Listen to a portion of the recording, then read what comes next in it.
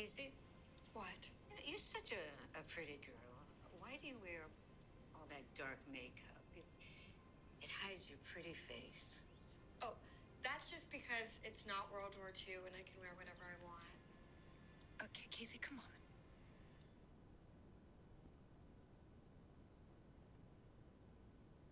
Hello and welcome to another episode of That's So Random, a random movie podcast. Tonight we have a movie so bad I needed not one, but two guests for the first time in podcast history. I have with me, as semi-usual, Miss Clary Kate. God, why can I never say your name when I'm on I don't know. Miss Clay. Oh my God! It's because you always call me babe. Carrie Claypool, and Christopher Lambert. Hey. Hello, everyone. Tonight we are talking about a television movie that aired, I do not know where, in 2016 called My Stepdaughter. Woof. Big woof. Now the poster for this, or the art for this movie, had the lead character in like a witchy hood, so I thought maybe it was going to be some kind of supernatural, like The Craft, and it's not at all. It's basically a Lifetime movie made for middle-aged women who think that My Chemical Romance is a death cult. Like, it's the moral of the story is emo kids bad. Right? Yeah, no, I was going to say that the moral of this movie is teenagers scare the living shit out of me. Right. Yes, exactly. But unironically. Unlike the song. It's directed by, and I was hoping to drop this bomb on you and Mike, but you did your own work and figured this out. That's fine. It's directed by Sophia Sheenis, which is not a name probably most people would even recognize, but you and I, Christopher, yes, have a real connection to this director. She played Shelley in The Crow, which is a very important movie for the both of us. Yes. For you, it was certainly my favorite movie for a number of years. Perhaps is still my favorite movie, the movie I've seen the most. When I say favorite, I know there are better movies. I understand that, but just it's a movie that came along at exactly the right moment in my life that the themes in that movie hit hard. So it's a very important movie to me. Go ahead. I still call it my favorite movie, and without having to think about it, really. I mean, like, I say the exact same thing when people ask me about it. I know that better movies have been made, but it still holds my number one spot. Yeah, it's just a spot in your heart, man, and it's not, it don't quit. But, so she was in that, I mean, a little bit. She doesn't have a huge part. She's mostly in the flashbacks still when she was alive, and then she was in Terminal Velocity, and then she did a bunch of TV, and that's about it. Like, she didn't really have too much of certainly not of a film career. And then apparently has turned to directing. And by directing, I mean certainly pointing a camera at things. There's no... And God bless her. We love her, but I mean, she's not a stylist by any means. I mean, it's a low budget TV movie, and it looks like every cent of it. Mm-hmm. So let's dive right into it and get through this. If I can read my notes. I took horrible notes, and I typically take really good notes. This is Carrie usually keeps any sort of commentary until we're on mic. Like, we'll watch a movie. She's very zip-lipped about it. But several points during this movie, she went, "This is fucking stupid."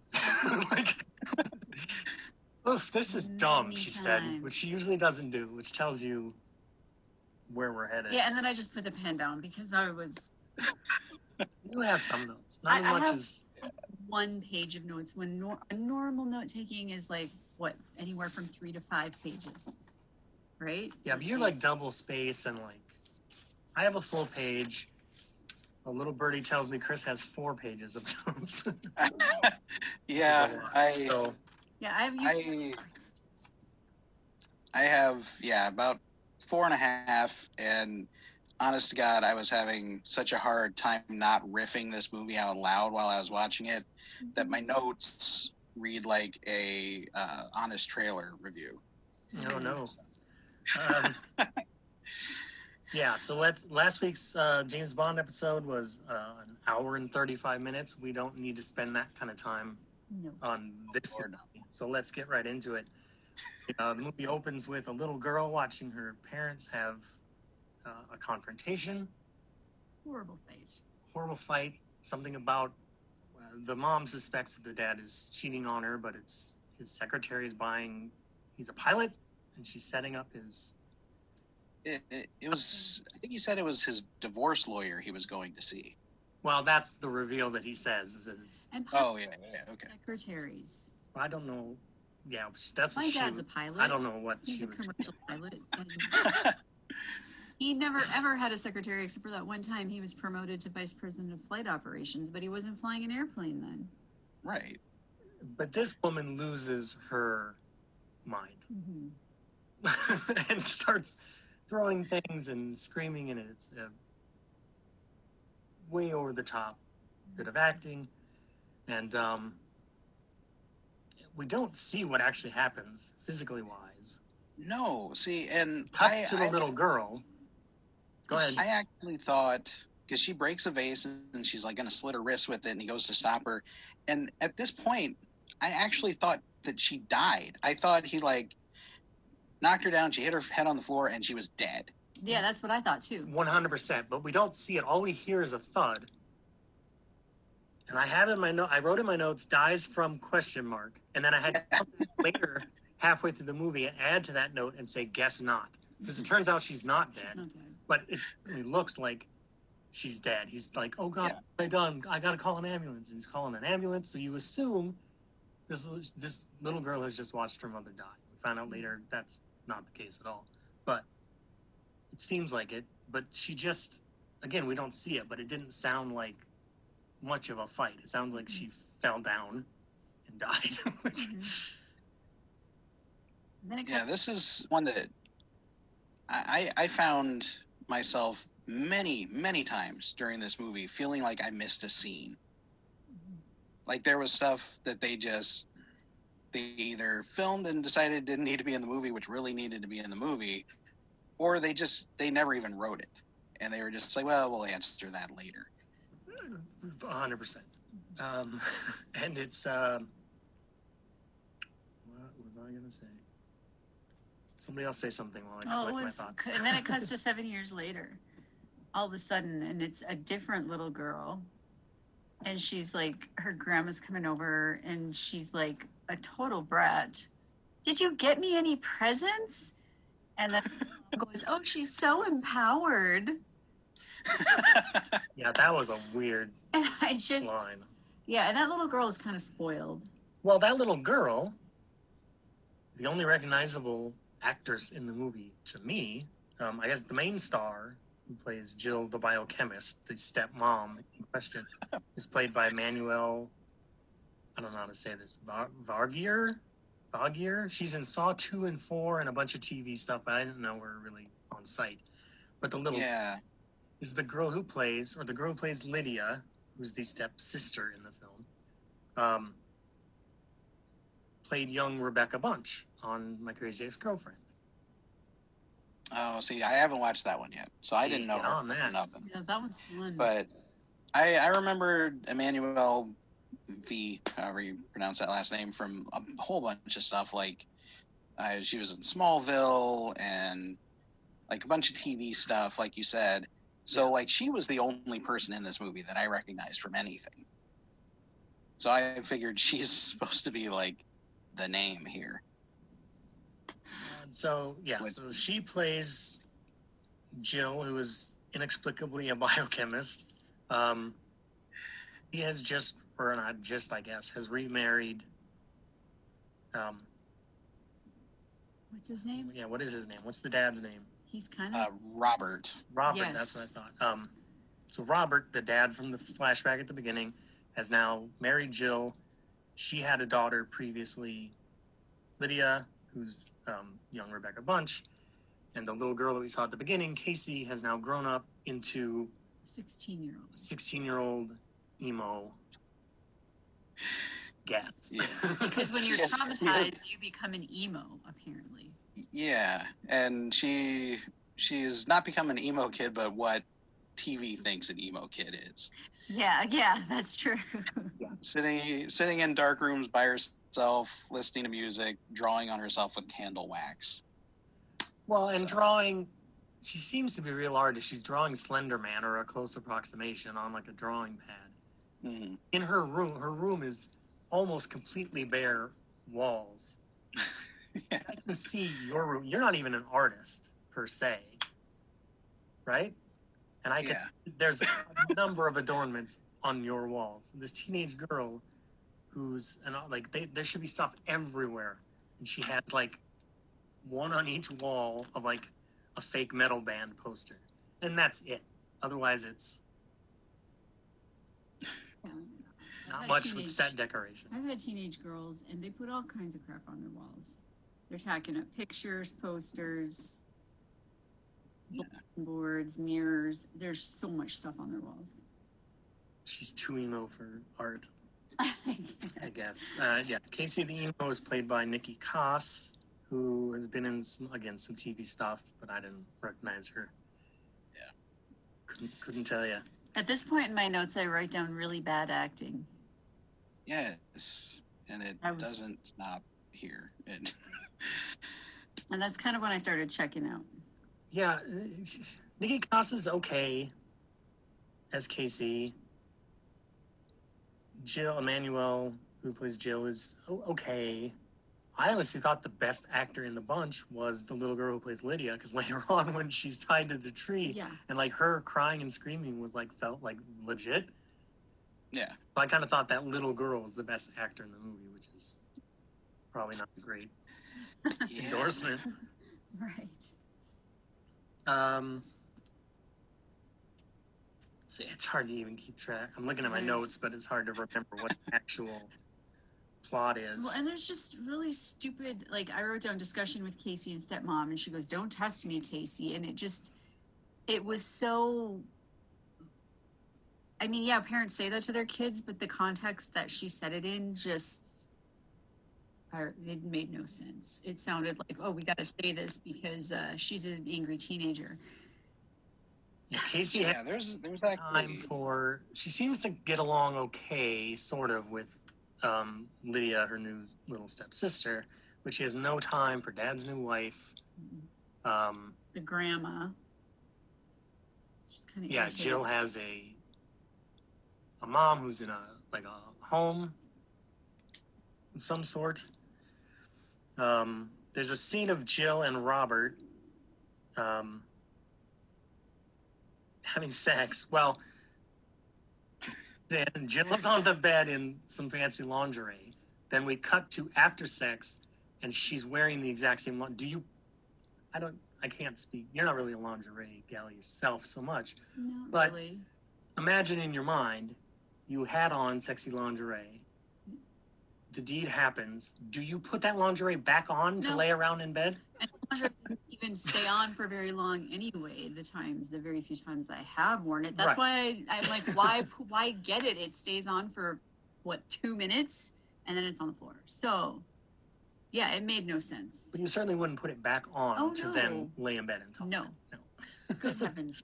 no. I feel like they just had her wear lingerie so that we would buy the fact that they had sex. Because Yeah. there's nothing else to sell that. They start kissing, and like you said, they just cut to them talking. And you're like, I guess they had sex. But I don't know that they did, because nothing is out of place. Blankets are exactly as they were. The lingerie is exactly as it was. He might still be wearing the same shirt and pants that he was. I don't remember. It appears as if nothing has happened and we've jumped forward in time but we're supposed to believe that they've had sex, but it's. I understand it's a TV movie and you're not showing, but at least we need indicators and clues of some sort to help us out. Right. No, we had to get back to really bad dialogue as quick as we could. So Right. it's like, seriously, like you were talking about how she is apparently a biochemist. We know that because he calls her when he lands, and his first line is, "How's the most beautiful biochemist in the world?" That's how they Weird. tell it. Yeah. That's weird. Yeah. Well, and she's only a biochemist for plot reasons that will come up later. Right. And again, just like I had to discuss last episode talking about Christmas Jones and how it's not insane that a nuclear physicist could look like Denise Richards, nor is it insane that a biochemist could look like this woman. But they have to sell you so hard. I'm like, no, trust us. She's a biochemist. You might not think so, but you'll see. Well, I have to feel that there was a smoother way to introduce that fact than just, we need one line to let people know, somebody write it, and this is what they came up with. Yeah. Well, speaking of clumsily introducing things, we now meet, he's at school and we meet Vic the jock, who is her sort of boyfriend-ish. Which is a weird pairing. Very weird pairing. Well, and another example of what I'm talking about with scenes missing. Because, like, when they introduce him, she just walks up, grabs a soda out of his hand, takes a drink, and he kind of seems mildly annoyed. But there's no indication that they have any connection at all. Right. It seems like she's being weird because she's weird, and the jock guy is being the jock guy. And then she goes over and kind of connects with the camera kid, whose name I didn't even bother to learn, so I'm going to call him Camera Kid for the rest of the time. Brad. It's Brad. It's the Brad. perv. He's the perv nerd. He's standing off to the side with a camcorder. He's recording specifically girls as they walk. And she comes up and confronts him, asks him if he's a pervert. He says maybe, and she says, "Good, so am I." I'm guessing that the relationship between her and Vic, the jock, that's like the public face they put on, is like, oh, we don't like each other, man, because, and what's actually going on is more of a behind the scenes, private, like, neither of us wants to admit to our friends that we're hooking up with you, you know? Right. But I just remember later on when we get to the scene where you find out that they're dating, and he's like, "Oh, no, I love you." I just remember going, wait, where did this come from? Mm-hmm. This doesn't feel like it's part of this movie. I feel like I missed another movie that came before this one where they had a relationship, or at least a scene. Right. Yeah, because we go right into her using Brad and his camera equipment to record not revenge porn, but revenge declaration of love. What she wants revenge on Vic for, other than being a jock asshole in general cliche ways, is unknown. But she sets up a secret camera in the car to get him on camera saying, like, "Oh, but I love you. You can't break up with me. I love you," or what, you know. Mm-hmm. Which she's then going around and showing to everyone that she comes across. Well, she posted on a social media thing because later at the party she's telling everybody, "You got to watch this." Yeah. Yeah. And they go to a sit-down rave. On the it's a minimally attended rave on the Weird, beach. huh? And yeah, she's going around to everybody showing off this video so that he gets made fun of when he shows up.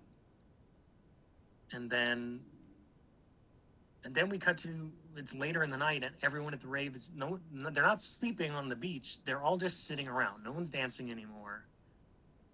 It's like it's morning time. But it's not. It's still dark out. But like the music is still going. Everyone's just sitting around like they got bored with the rave. Yeah. It was weird.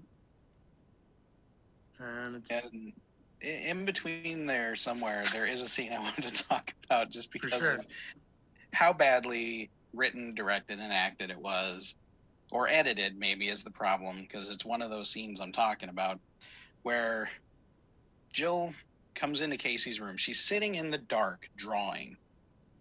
I don't know how she could see her paper because there's like a street lamp coming in through the window at the other end of the room, and that's it. But she's sitting in the dark drawing. Jill walks in, doesn't say a word. Casey goes, "Get out." And Jill's response is, "I'm not here to judge." Judge what? Her drawing? I mean, what? I feel like there were lines just dropped from that part of the scene, and they just kept going with what was left. Yeah, that actually makes more sense because I just thought they were throwing in typical lines that an angry parent might say to their teenager, and they didn't know where to put them, make them appropriate, like the "Don't test me, Casey" line. That made sense. Well, I got the feeling from this entire movie that whoever wrote it had never met a teenager. Me too. Well, and up to this point, Jill does not seem like a terrible stepmother. No. Casey does not seem like a terrible stepdaughter. So what the disconnect between them is, other than Casey, missing her real mom, who may or may not be dead. We don't know at this point. Yeah, where that anger is coming from. Yeah, I mean, we assume the sort of the trope thing of like, oh, you're the new mom, but we don't actually see where this hostility is. But then there was a conversation, because I did write this note down, one of my very few notes. It says mom had Casey for 5 years. So we do know that Casey was living with her mom for 5 years. At some point, but I don't remember where that was. That's how we find out that the mom is not dead. There's a discussion between. Yeah, that was their post-coital talk. Yes. When they kind of maybe had sex. Right. And he is relaying to her as if this is brand new information. Yeah. My daughter Casey, who you know very well, her mom, who is not dead, who we got a divorce, and she went somewhere. I would think an institution, but apparently not. And she lived with her for 5 years and has now come back to us. Yeah, and all he says is, "It was bad. It was real bad." But how long have you been married? How did you get married? This discussion has not happened until tonight. Yeah. Like when Casey came and moved in with the two of you, was there not a discussion about where she's been prior to her on your doorstep? You would think. It's for our benefit that this dialogue is happening. It's not dialogue that these two characters would ever actually need to have whatsoever. And so at the sit-down rave, whoops, Vic is dead. Vic the jock is lying face down in the sand, and there's a group of teenagers asking if anyone can help him or knows CPR, and no one's actually helping him. Brad's a little like, that's weird that Casey's like, because they had gotten into sort of an argument at the beginning of the rave. So Brad is wondering if maybe, and we are also wondering if perhaps, excuse me, Casey had something to do with Vic's death or not. Yeah. And there's another great little bit of performance there where he's looking down at her, looking very, very suspicious, and she just kind of looks up at him like, and then goes, "We should go," and they leave. Yes. And I want to, before we go any further, I want to talk about, is it possible for us to punch down? Because we're making of a movie that is obviously very low budget, and actors that are very not the cream of the crop, and a script that is, I feel like if someone like How Did This Get Made, is making fun of like a big budget movie, it's impossible to punch down at them. There are moments and there are episodes of that show sometimes where they're talking about a smaller, low budget, where it does kind of feel like maybe they're punching down because these are celebrities. These are, I'm none of those things. Anything that I talk about, I'm punching up. It's impossible for me to punch down at any of these people.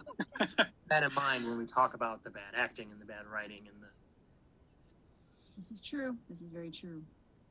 What part Well, down the I music? can't. Oh, go on. Sorry, I was going to say that one of the things that I was going to mention at the end is like a sum up, but I'll throw it in here, is that I don't feel like the acting being bad has anything to do with the actors. I feel like watching them, I feel like none of them care. They're reading the lines, they're cashing a paycheck. You can see it. Like Emmanuel, what's her name? At the end, jumping ahead a little bit, spoiling whatever. When she catches up to Casey, she's trying to talk her down from what she's doing. Like, she never even approaches seeming mad or upset or scared. She's just reading the lines. Yeah, I see that too. And most of the actors do that through the entire movie. Once or twice, Casey gets upset and screams at the parents. But other than that, she just seems sarcastically bored.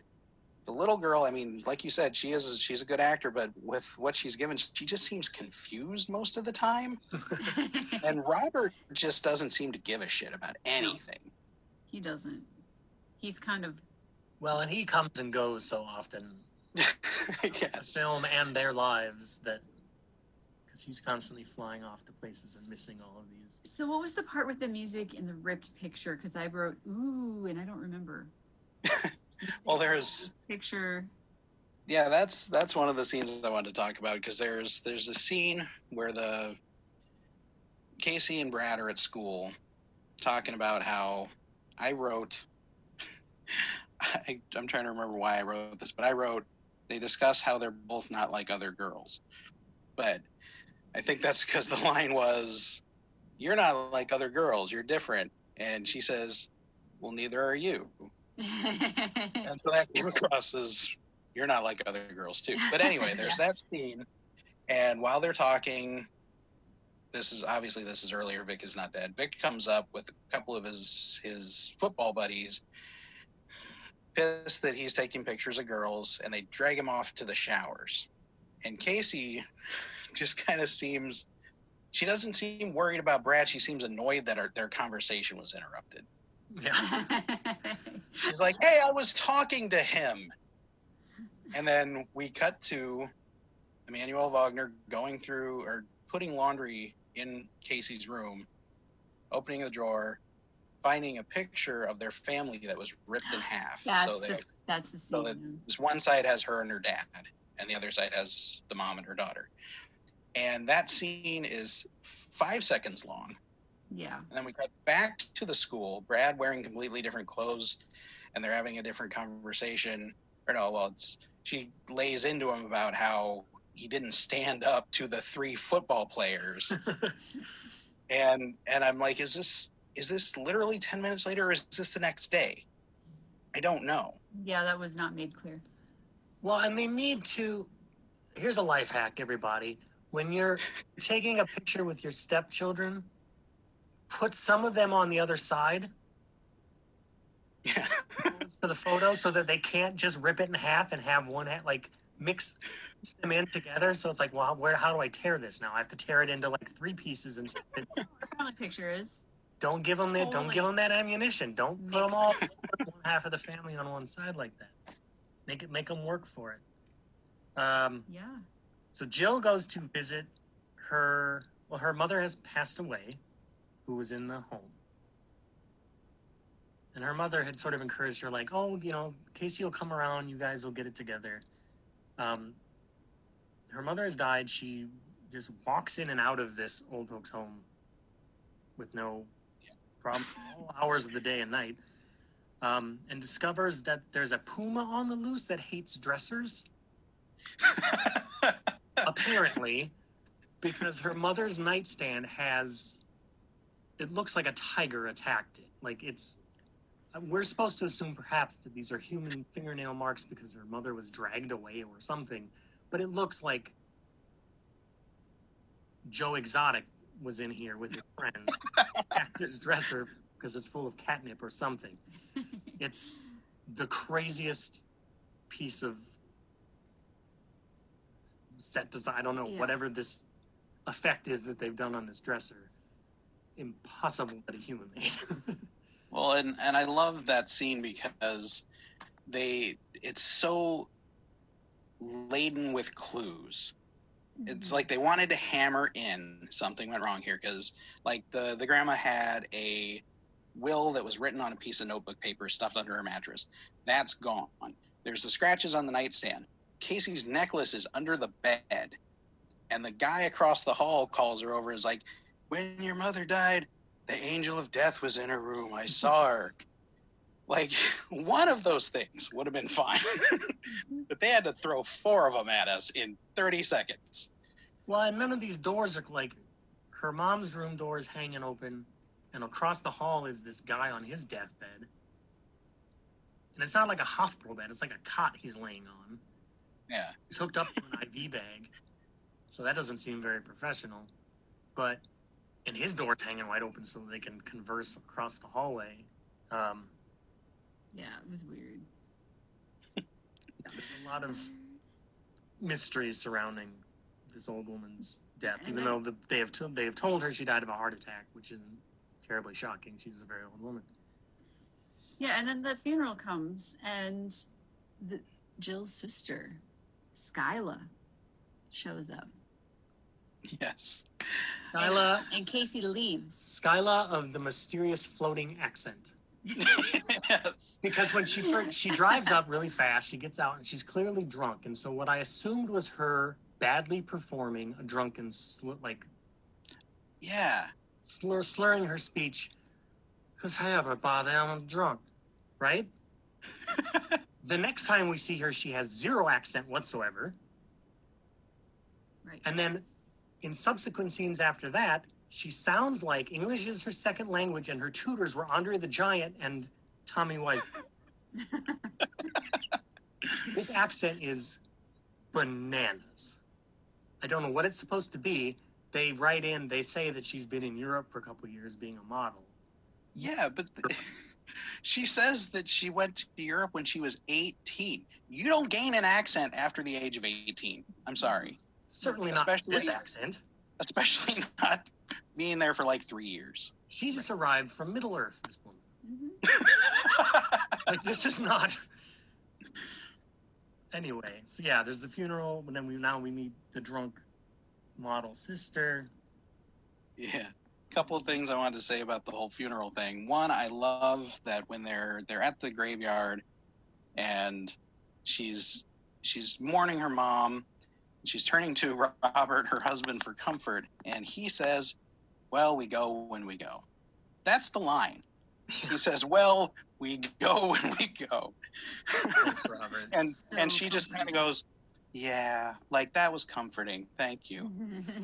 And then, yeah, we get back to the house. They're having the wake. Casey comes down dressed like she's wearing like lingerie and a ski cap. Is this when they go to the party then? Because They're leaving to go to the rave. Right. Yeah, And we the have dad's stuff kind of like- out of order because who can possibly give a shit? Right. But Yeah, no, not me. But yeah, her she's- outfit, it looks like her mom's lingerie that we've already seen.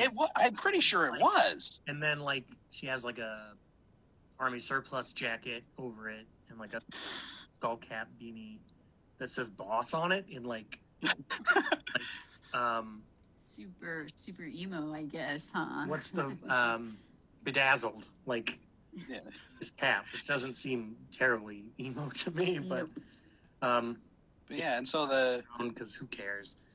and the dad's yelling at her, saying, you're not leaving. You're part of this family. And she's like, no, we're not. And then the drunk aunt shows up. And what I love is the fact that she does 60 down what was probably a 20 street, jams up into the driveway, stumbles out of the car, and the mom is just like smiling, like, oh, my crazy drunk sister. When this woman is clearly exhibiting Danger way to worse herself and behavior others. in Yeah. front of the kids, acting way worse than Casey has the entire movie. Right. But she's just like, oh, this is amusing, Well, and this will not be the last time that Jill will blame things on Casey that should clearly be blamed on Skyla. Jill will not let this idea that there's been foul play in her mother's death go. And she goes to the world's funniest morgue, which is clearly the basement at Dunder Mifflin. Mm-hmm. There's like saloon doors that have morgue spray painted on them with a stencil. There's a potted plant. There's a ratty desk with a ratty chair with one guy sitting next to a whiteboard.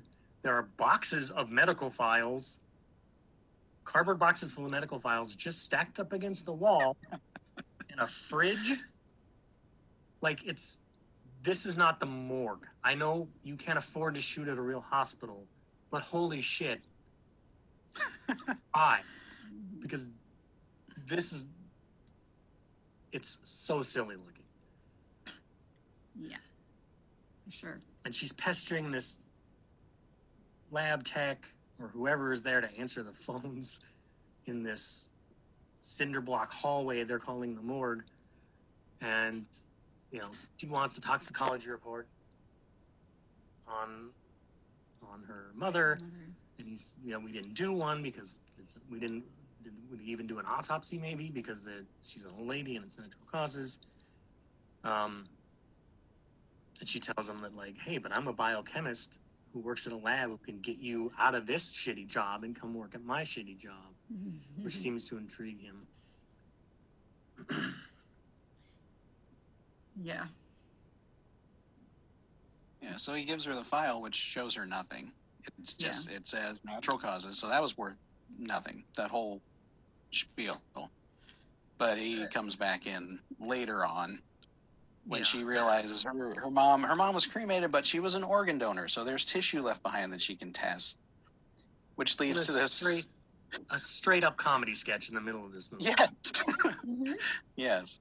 Where Skylar, the sister, is helping him make his Tinder profile, and they're taking. Well, no, it's not Skylar. It's like her best friend from work who is in two scenes just so she could be in this scene. Yes. And she comedically distracts him while she goes and does a test on a tissue sample to find out if she was poisoned, and the test takes 30 seconds. Yeah, in a room with no equipment. Unlike Jill, who is clearly a biochemist, I am not.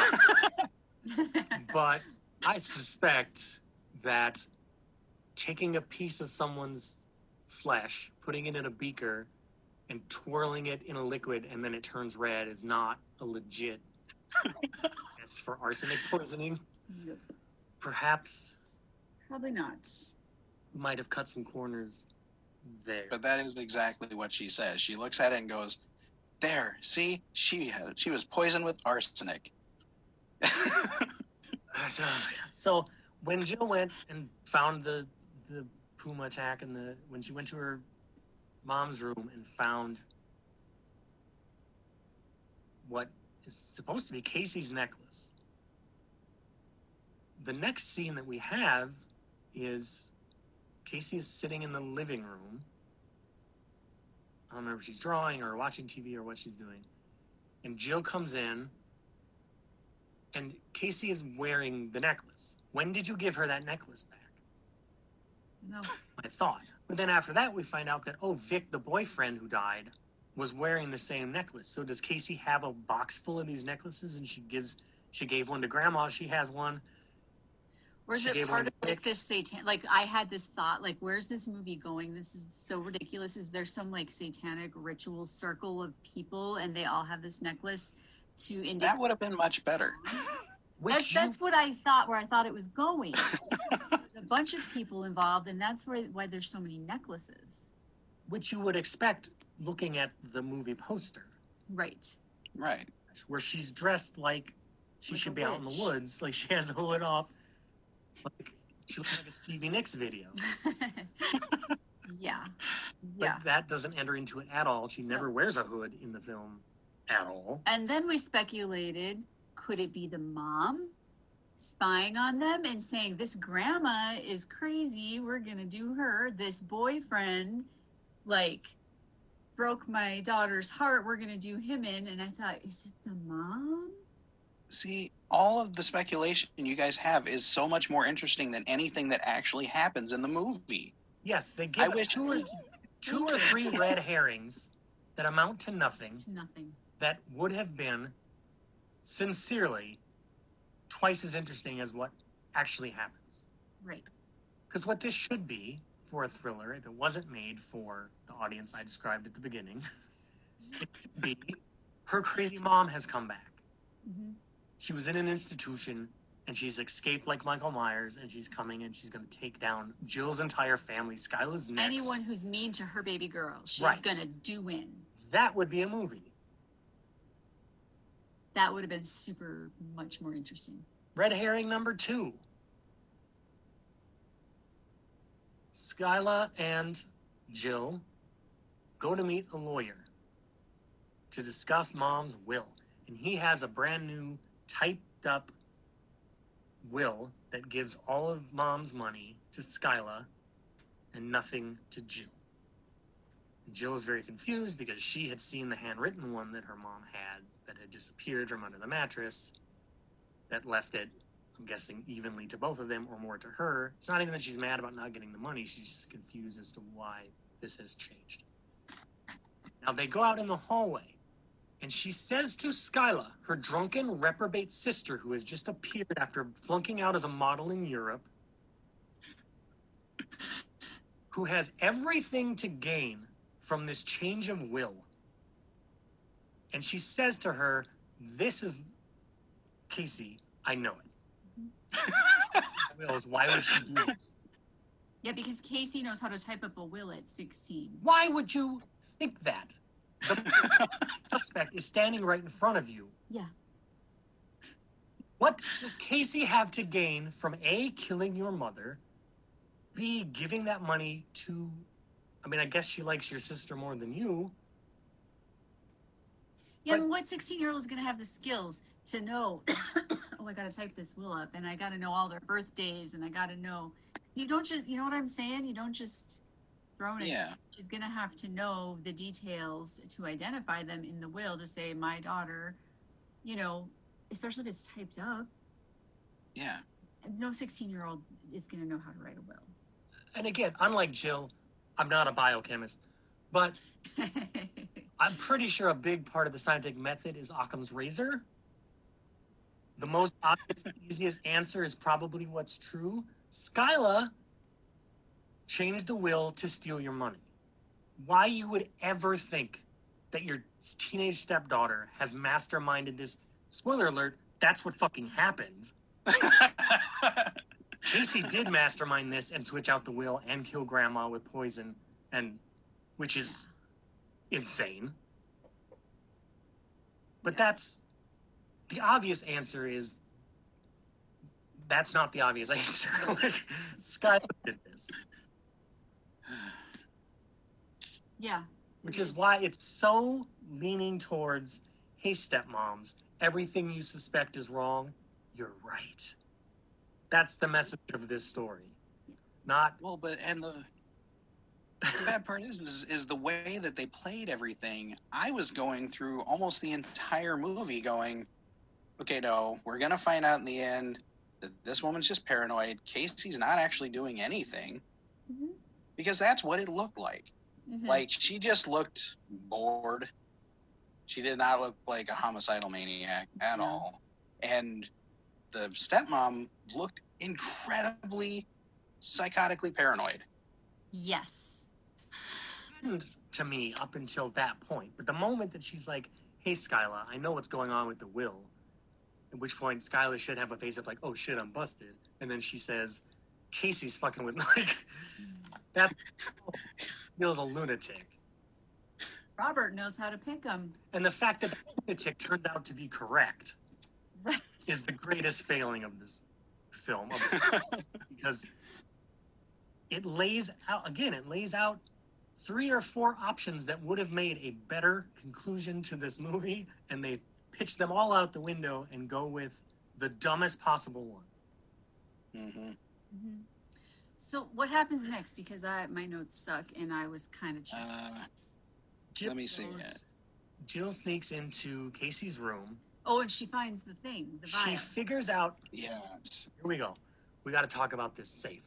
Kate has a safe under her bed, which Jill pulls out and figures out the combo A on the third try.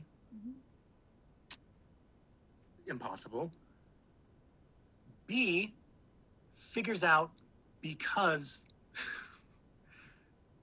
she guesses a couple things and we don't know what those guesses were. They're different amounts of numbers.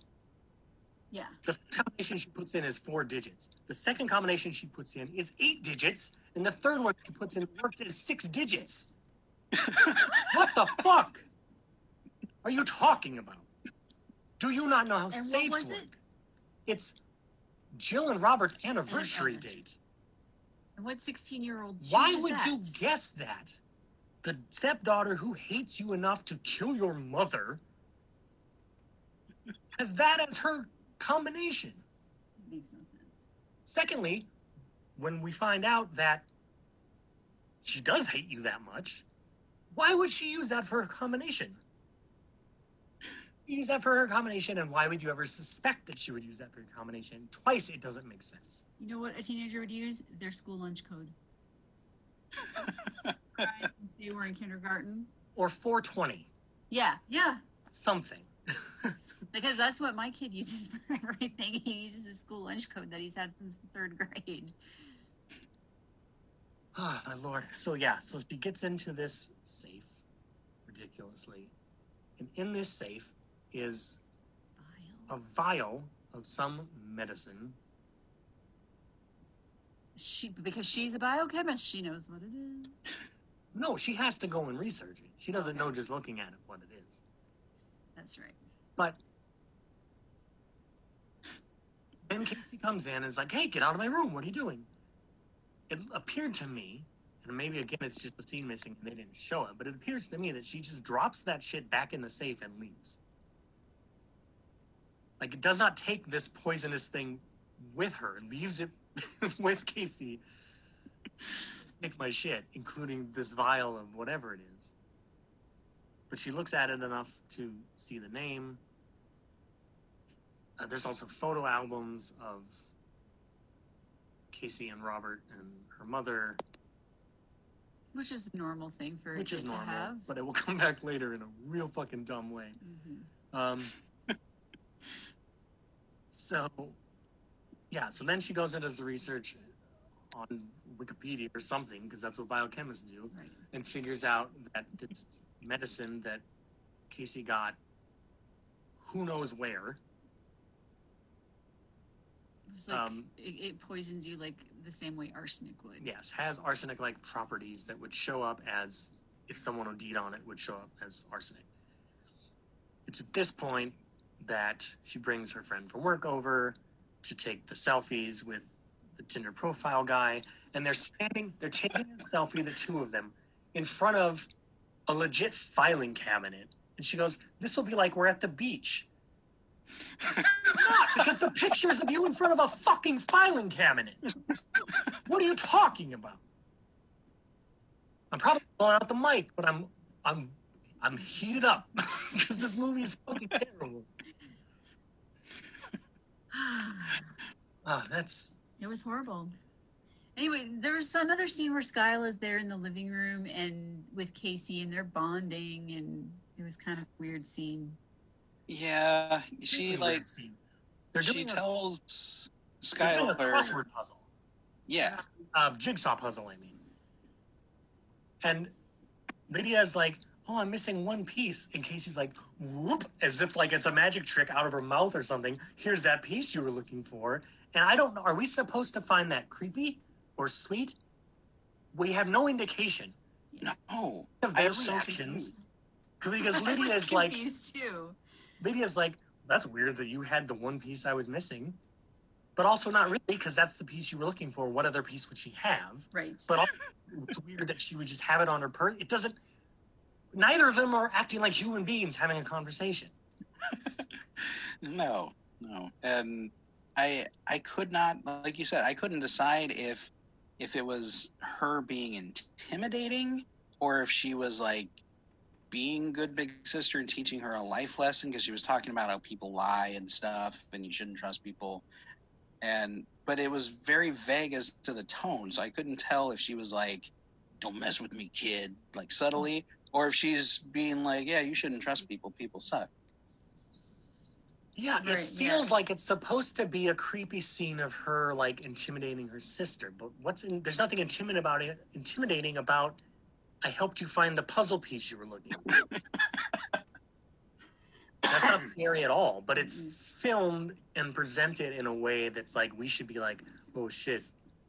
Look out, little sister." Like, but it's not coming across as like a sweet like, "See, Casey's not so bad after all," which is what you need given that we've had our ears full of Jill making shit up about Casey and all these suspicions about Casey and what's going to wind up happening with Casey. You need a scene in there to throw us off that trail of seeing like, no, Jill is crazy because here she is with Lydia and she's being a nice big sister, but it's not that either. No. It's just a nothing scene that adds nothing. It's a nothing scene that fits right in with the rest of the movie. Yes.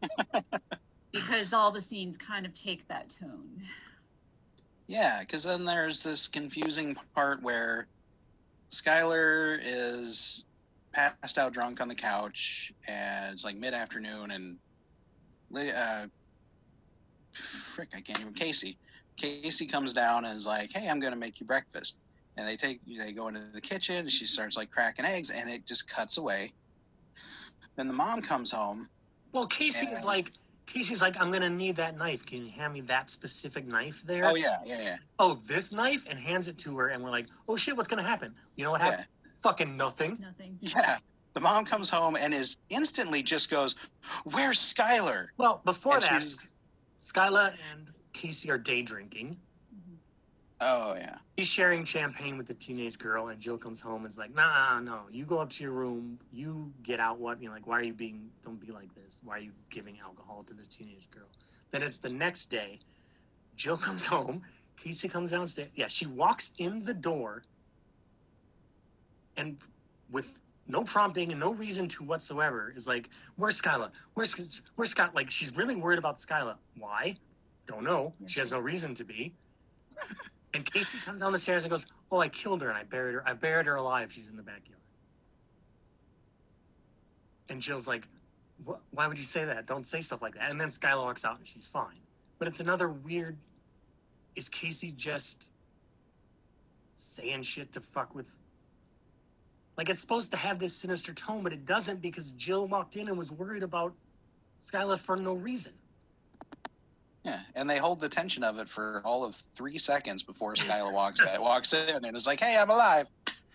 It presents tension and immediately dissolves it without any Yes. work put into it. Yeah, super weird scene. What Let's- happens next? Because I don't have notes at this point. I gave up. Let's just get to it. Yeah. Casey kidnaps Lydia, ties her up, throws her in the trunk, and her and Brad are driving her off somewhere. Jill goes to the school to pick up Lydia and is like, and the school's like, "Oh, her sister already came and got her." And she's like, she's only allowed to pick her up if I'm with her. That makes sense. They're Which like, well, doesn't make she's on the sense. list. If someone thinks she's on the list. Yeah, but only if she's with me. Well, then don't put her on the list then. Right. Because that's just you picking her up. Ridiculous. But so surprise, surprise, the reveal of the movie is that it's been Casey. Casey killed Vic. Casey killed the grandma. Now she's going to kill this kid. She's going to, in fact, tie her to a tree and douse her with gasoline and set her on fire, which is Really, wow. violent. You took a turn. yeah. So, and I love that the fact that rather than immediately calling the police, she did what every dumb person does in all these movies. She calls her husband. And it's like, "You need to call the police because this is what's happening. Why didn't you just call the police?" Because that's dumb. I don't know. And then- why didn't you call the police? What's he gonna do? Call if what you think is happening, and it is. But if the crazy thing that you think is happening, do you think if you call Robert, then he's gonna call Casey and like talk her out of it? Like, there's no reason to call him at all, unless it's like, it's your daughter again. She's unless you just want to bitch him. 100% But then she gets on a FaceTime with Casey, finally gets her on the phone. And at this point, Casey's just like, yep, I killed your mom. And look at here. And like points the camera at the girl tied up in the trunk and is like, yep, that's what's happening. And then hangs up. And just, confesses that she's done this and now she's going to kill this kid for no reason. When 5 minutes ago in this film, we had every reason to believe it was anyone other than Casey. That there's some mystery here, but there's no mystery. It's literally everything Jill thought the entire time, and it's been telling us. But it's so stupid and simple, we think, well, that can't be it. Obviously, Right. There must be a twist. The twist is there's no twist. It's at this point. Yeah, so Jill has now talked to her on FaceTime, and there were some trees behind her. Just some trees.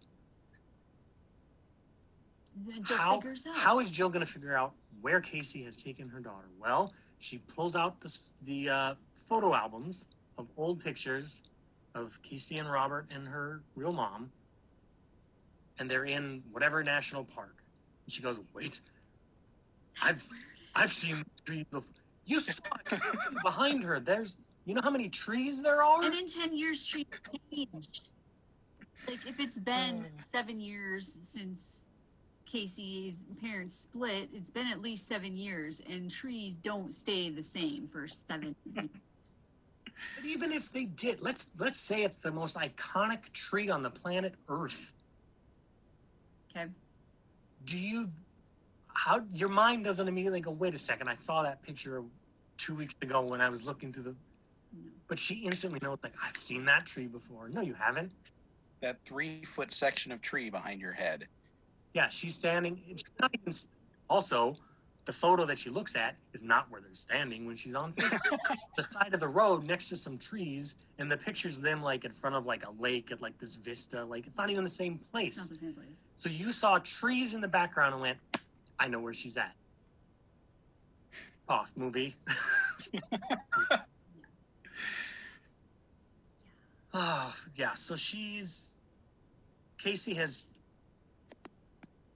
apparently tricked Brad. She's told Brad that like Jill is abusive and she's going to grab Lydia and they're all going to escape and go live together, which he should be smart enough to know is a bad plan. But he seems fine with this plan, including tying this little girl up and putting her in the trunk.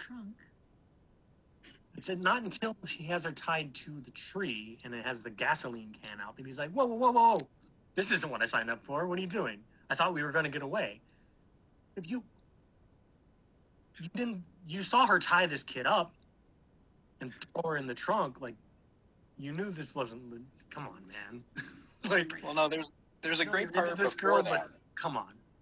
There's a great part before that, before they tie her to the tree to light her on fire, where they've just got her hands tied. And she's sitting on the ground by these trees, and they decide to go for a walk and talk. Oh, yeah. Yes. Completely trusting that their captive is just going to sit there while they do it. With her hands tied. Yeah, they walk away for like 10 minutes.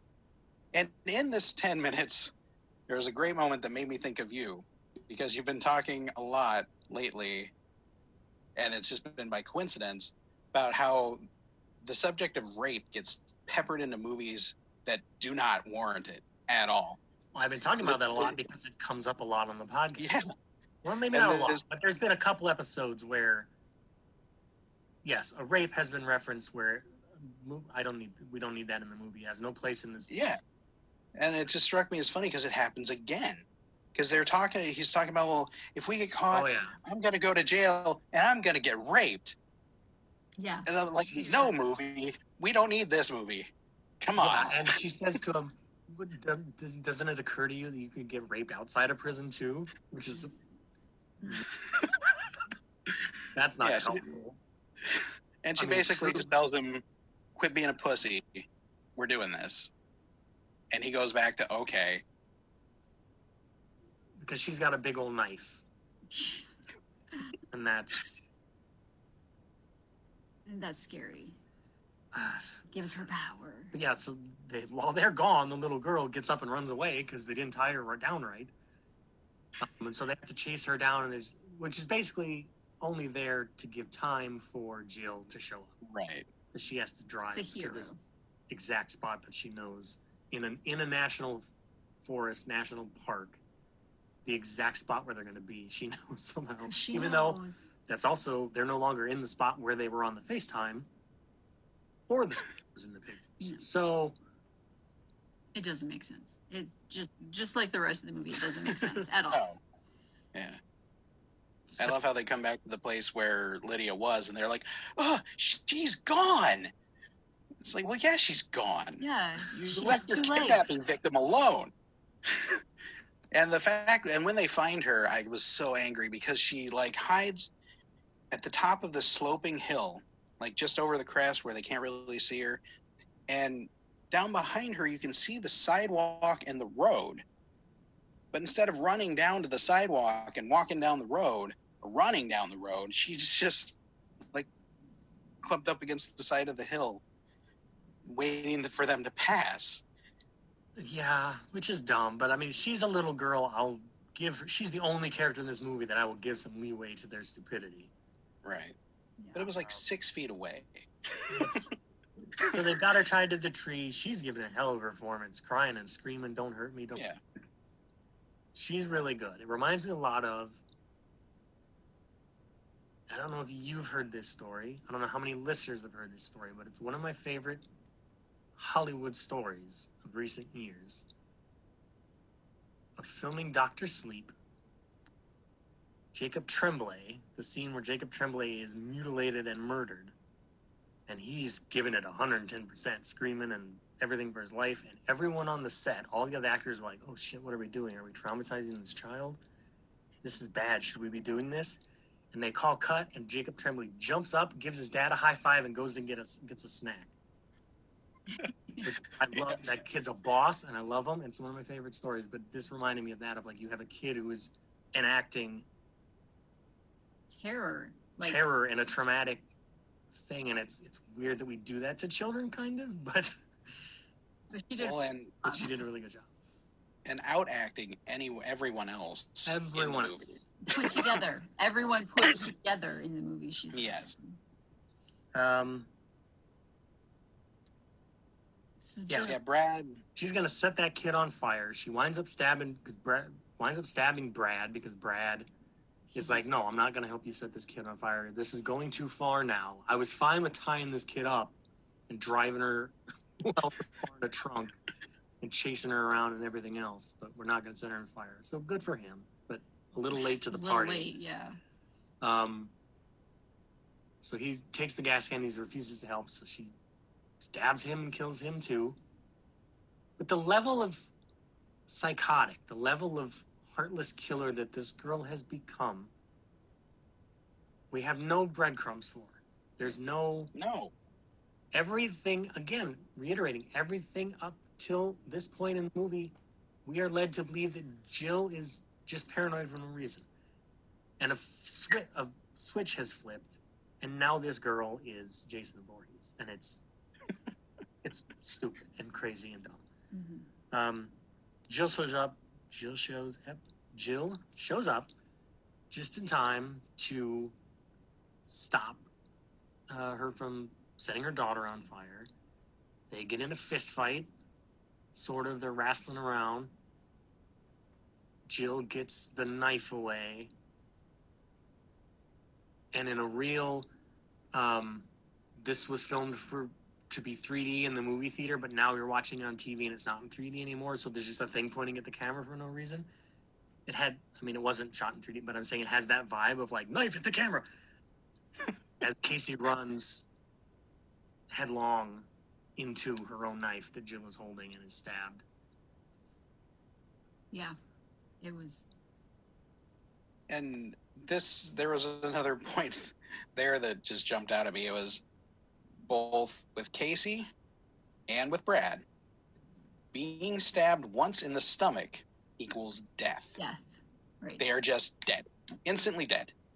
Well, it's genetic. Her mom died from so or didn't die, but there's no excuse with everything that is set up in this movie. There's no excuse that we do not see her mom again. Right. No. Could show up even if she's not the killer. Yeah, I'm still expecting your mom to show up at some point, but she never did. And Robert shows up like right as Casey runs into the knife. And again, the acting, no one gives a flying crap acting. I mean, you've got Jill trying to talk down Casey, and she's just like, Casey, look, I mean, I just want to be a family. I mean, no anger, no fear, nothing, just talking to her. No, Mama Bear, that's my cub tied up there. You're about to with gasoline. It should be get away from her, you bitch. It should be right. Overloader moment, right. And it's just two girls chatting. Right, and then Robert shows up. Casey's on the ground dying, and he just kind of goes over and lays by her and is like, "No, Casey." There's no heartbreak whatsoever. There's no my daughter just got stabbed. He seems more relieved, honestly. Yeah, I don't think it's that that actor doesn't give a shit. I think it's that actor is just not a good actor. Like, just can't emote. In his case, you might be right. Yeah. And also, a little concerned for the girl who's tied to the tree covered in gasoline. Yeah, nobody's jumping to her rescue yet. And I know you just walked into this bloodbath scene where there's 2 dead bodies on the ground. One of them is your.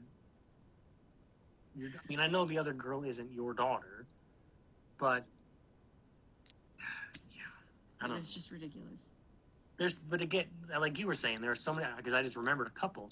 There's so many scenes that feels like the scene just before it or the scene just after it fell out of the reel when they were editing it together. Because there's, Jill said something to Skyla about like a real passive aggressive, like, oh yeah, you know all about good parenting, as if to say that like Skyla had a kid that was taken away from her or something, but we never talked about it again, so we don't know. So why even bring it up? Well, maybe in some hell dimension, there's a 3-hour version of this movie. You shut your mouth. Lucky. You shut your whole mouth.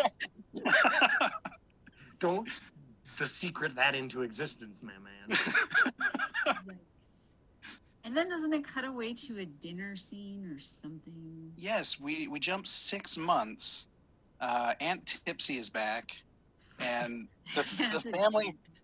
It's the scene. The whole scene is just basically everybody is so much happier without gloomy old Casey around, and they show like a picture of the grandma and her on the piano, and it's supposed to be like a sweet moment, but it's basically just like, no. You built a shrine to the murderer and their victim together equally, as if they're. Yes. I mean, I understand she's your daughter and you loved her, but maybe you don't have her pictures around the house anymore because fuck her. And doesn't Lydia say, "Look, we're all here"? Yes. And like they really like creepy. looked at the pictures. Because the pictures are them. Yeah. It's such a disjointedly. There appears to be no toned. trauma or lasting effects to these people whatsoever. No. Oh. No. Just I'm done talking about this shitty movie. Are you done? Any last thoughts? I'm done. No. My feelings on the film, I think, can be summed up by dialogue from Camera Kid, which was kind of, I guess, sort of, maybe. Good. Whatever. Don't call it a film. It's a movie at best. I don't remember what I was going to say. I had something to say. I don't know. Oh, just that I feel like 8 episodes in, we've been this is kind of the movie that I was expecting to have every week. Mm-hmm. And we've been pretty lucky. We started out with Dark Crystal, which is great. Then we had not maybe a great movie, but $2 Better was at least an interesting movie that I never would have seen if it weren't a podcast. Then we had the Hollywood movie, which is also something I feel like we were broadening our horizons with those two a little. Yes. Then we had Titan. The Titan and Scorched Earth, which aren't even, they're not terrible, but they're not good. They're just kind of, they're very meh. But so, Right. I know it's early, we're only 8 episodes in, but this is hands down the worst movie we've done. Yes. Oh Lord, yes. And I'm sure very soon something will come along to change that. I- But as it stands right now, My Stepdaughter from 2016, no good, very bad. Very, very bad. Like again, I'm not going to try to pronounce it. I forget what it was called, but the Indian movie that we watched, the Bollywood movie, or that you guys watched, I watched too. But at least it was entertaining. Mm-hmm. Like even the parts that I was like, this is kind of weird and dumb, I was laughing. I was enjoying myself. And by the way, thank you for the fact that for the last month I have had stuck in my head Friend. Yeah, thanks. Welcome. But yeah, there was nothing entertaining about this except just laughing at how stupid it was. Mm-hmm. And again, I mean, it almost feels uncouth to pick on something of this caliber. But again, I said this to Ryan Murphy last week, talking about James Bond and talking about Denise Richards. There's a level of professionalism, because I don't get to make movies. You do, and this is what you've done with it. Right, exactly. You're on my list now. Like, I get to make fun of you because you squandered your ability to do something that millions of people would love to be able and have the chance to do. And this is what you've done with it. You wasted probably not a lot of money making this movie, but you wasted someone's money And time. and time. Mm-hmm. Yes. And yeah, I Not don't paid feel for bad it. about it And I don't feel bad about it either. because I just felt that so little effort went into the making of this movie on everyone's part. Mm-hmm. Acting, writing, sorry Shelley Webster, but directing. It felt like everybody just went meh. Let's get a paycheck. Yeah, exactly. This is how a lot of the Lifetime movies feel, and this is I don't think this was actually a Lifetime movie. I think it was a Canadian something or other, but I couldn't find much about it research wise. But yeah, it's just try harder. I don't know. Mm-hmm. Time to press the magic button and find out what our film for next week will be. Here we go. Do you need a drum roll? Drum roll, maybe. Great. Oh, I'm glad you're here.